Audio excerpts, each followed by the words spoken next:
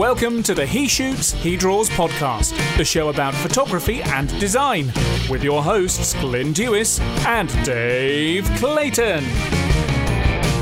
Hello and welcome back to another episode of He Shoots, He Draws. Now this is a very special episode that Dave and me wanted to get out to you because this is part of an interview that I did recently with a gentleman by the name of Ted Owens.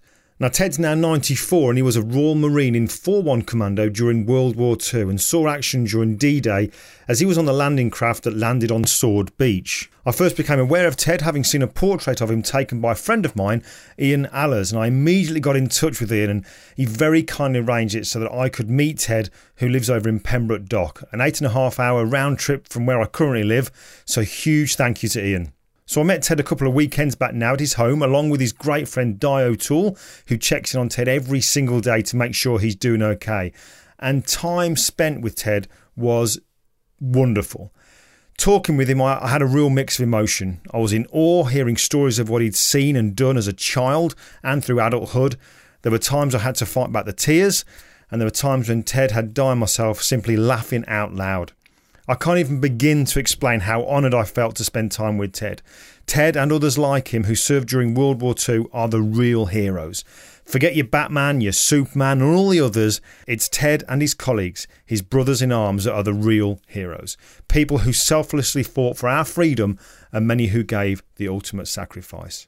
Now I'm going to spend more time with Ted over the coming weeks and months because stories like Ted's that have shaped our history must be recorded.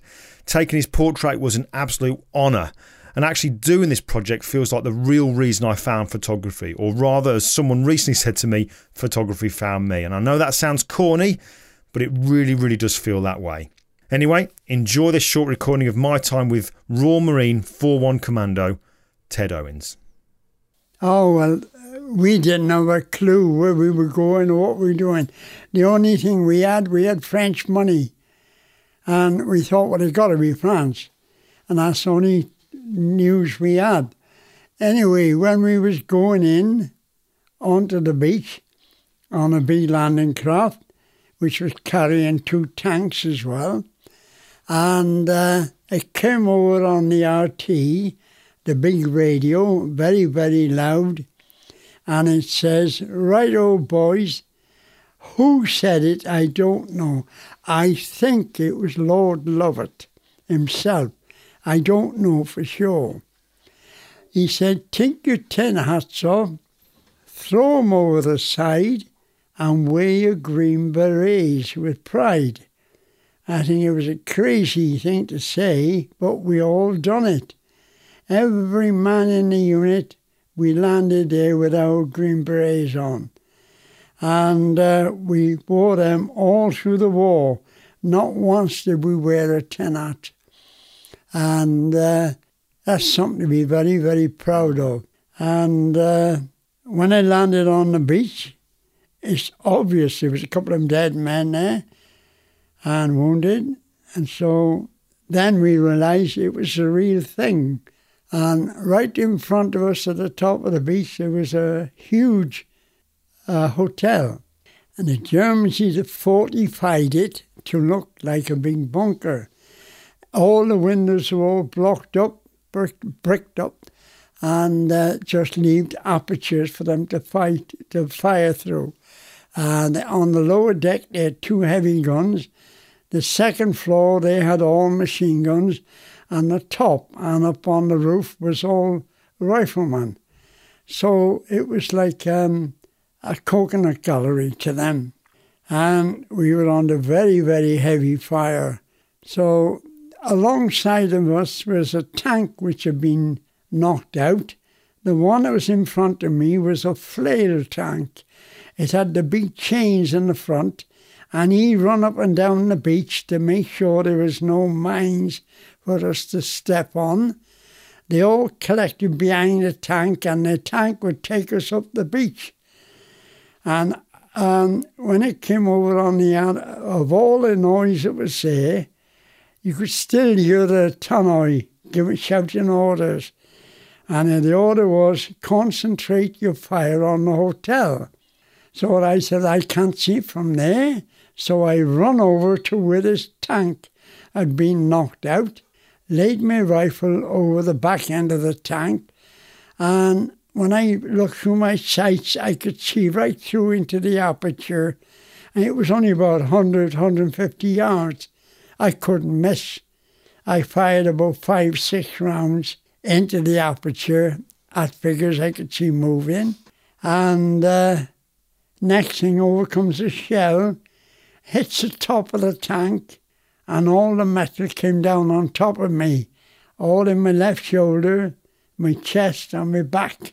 And I don't know today how many pieces they took out of my shoulder, but I've still got 14 pieces of metal in my left shoulder now. And 2 of them are actually embedded in the shoulder bone. And I laid on the deck. I didn't go unconscious, but in terrific pain. And I tried to move, and I was absolutely paralysed. I tried to turn over. I failed. Next thing I heard, how long I'd been lying there, I don't know. It seemed like hours to me. I could still hear everything that was going on.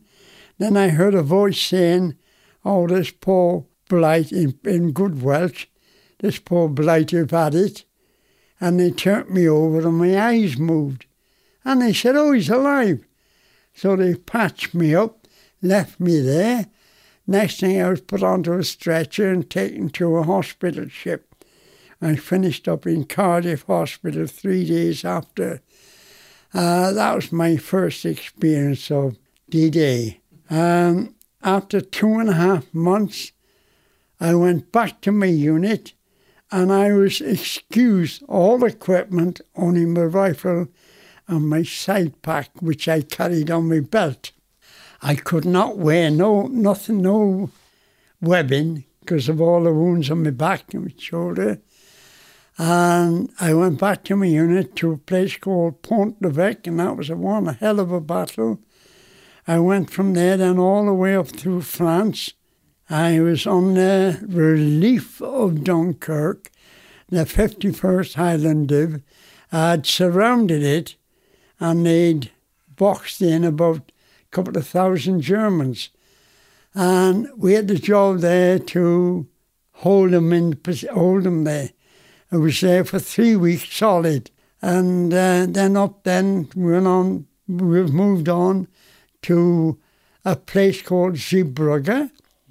And that was a terrible place because a ship had been sunk and 500, so I've been told, RAF personnel were washed up on the beach. And we had the job of going down and volunteer, because we were out of the line, to go and carry them up off the beach. And that was the most terrible thing I've ever seen. And then a couple of weeks after, landing craft came in, picked us up, took us to the big island of Walcheren, which is off the Dutch coast.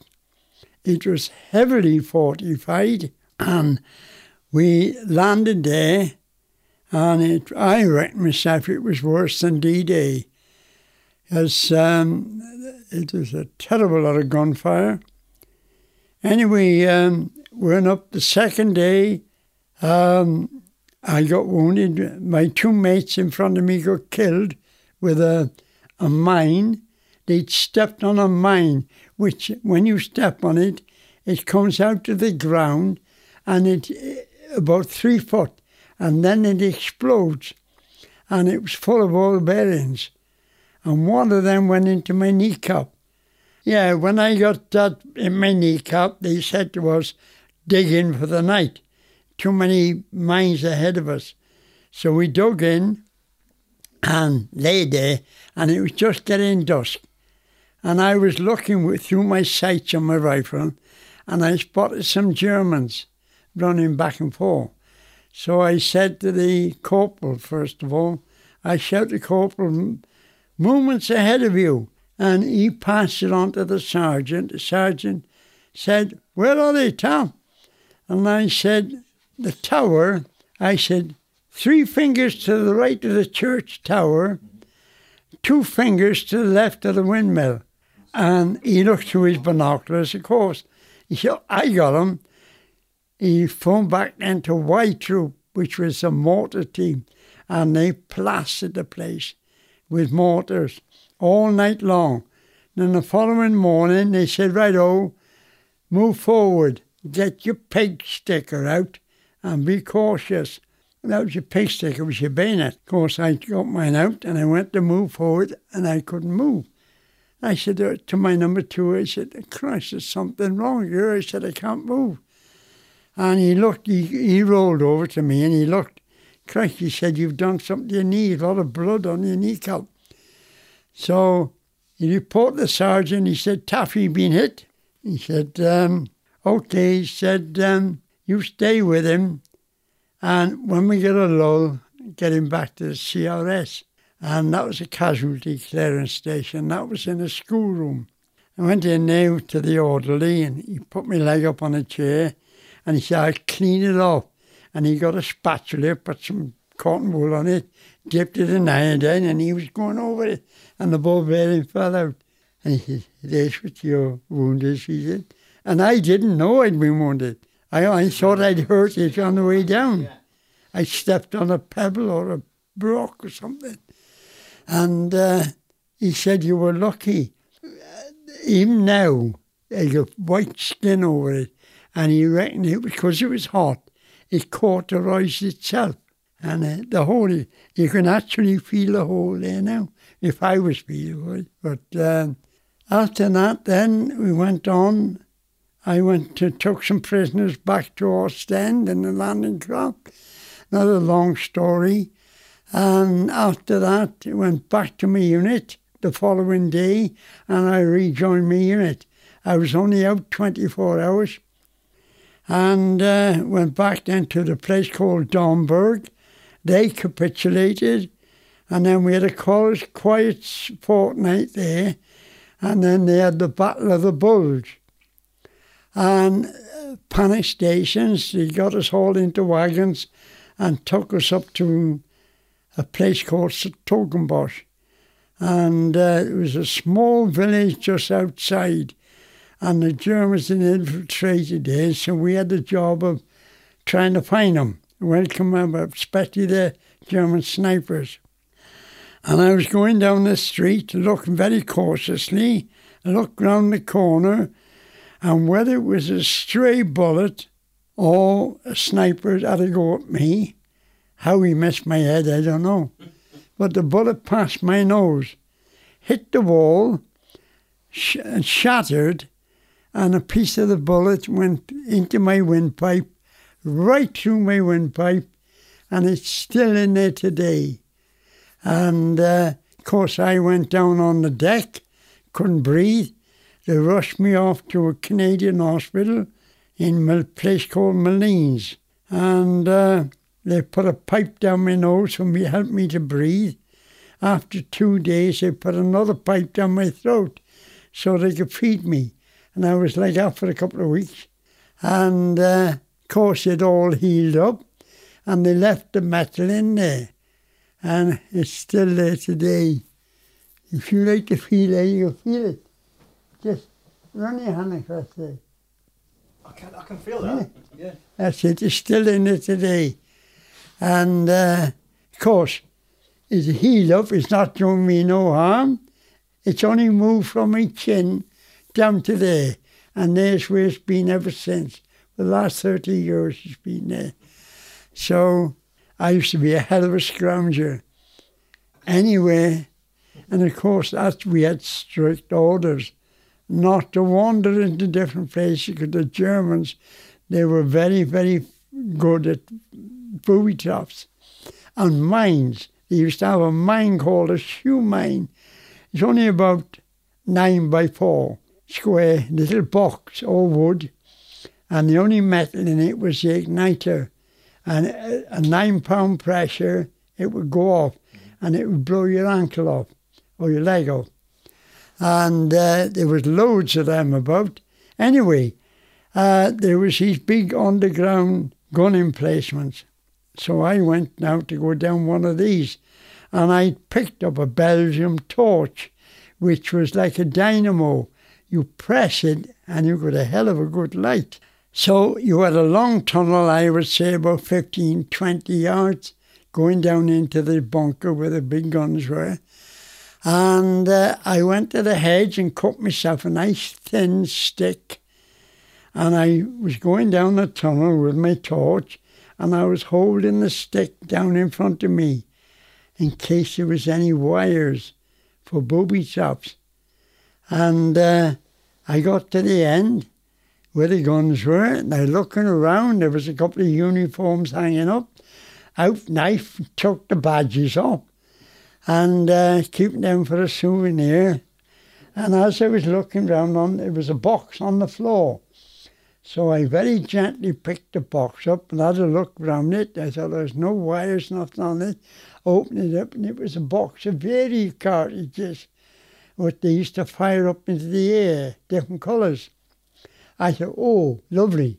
We'll have some practice shooting with them. Put them on the beach, because that's one thing they allowed us to do. Always keep your eye in. Practice any time you can.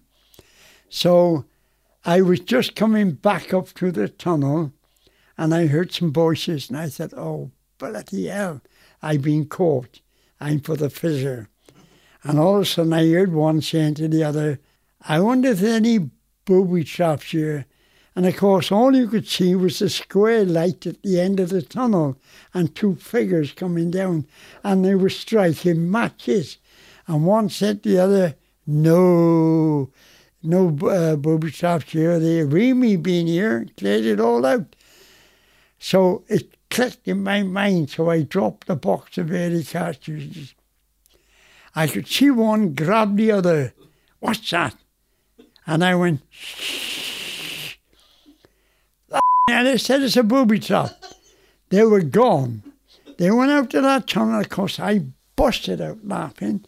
I thought they would have heard me. They didn't, so I run to the end of the tunnel to shout to them. But they were like a pair of gypsy greyhounds. They were going down the bloody road. And perhaps it's a good job I didn't tell them. They might have given me a pair of thick lips. But they were RAF boys, they were. And I always loved to have met them to tell them. That's my experience of the war. Now, you can check out the portrait I did of Ted over on my portfolio site at glynjewissphotography.com, and you'll see Ted there proudly wearing his green beret. But that's all for this special episode. Thanks so much for listening.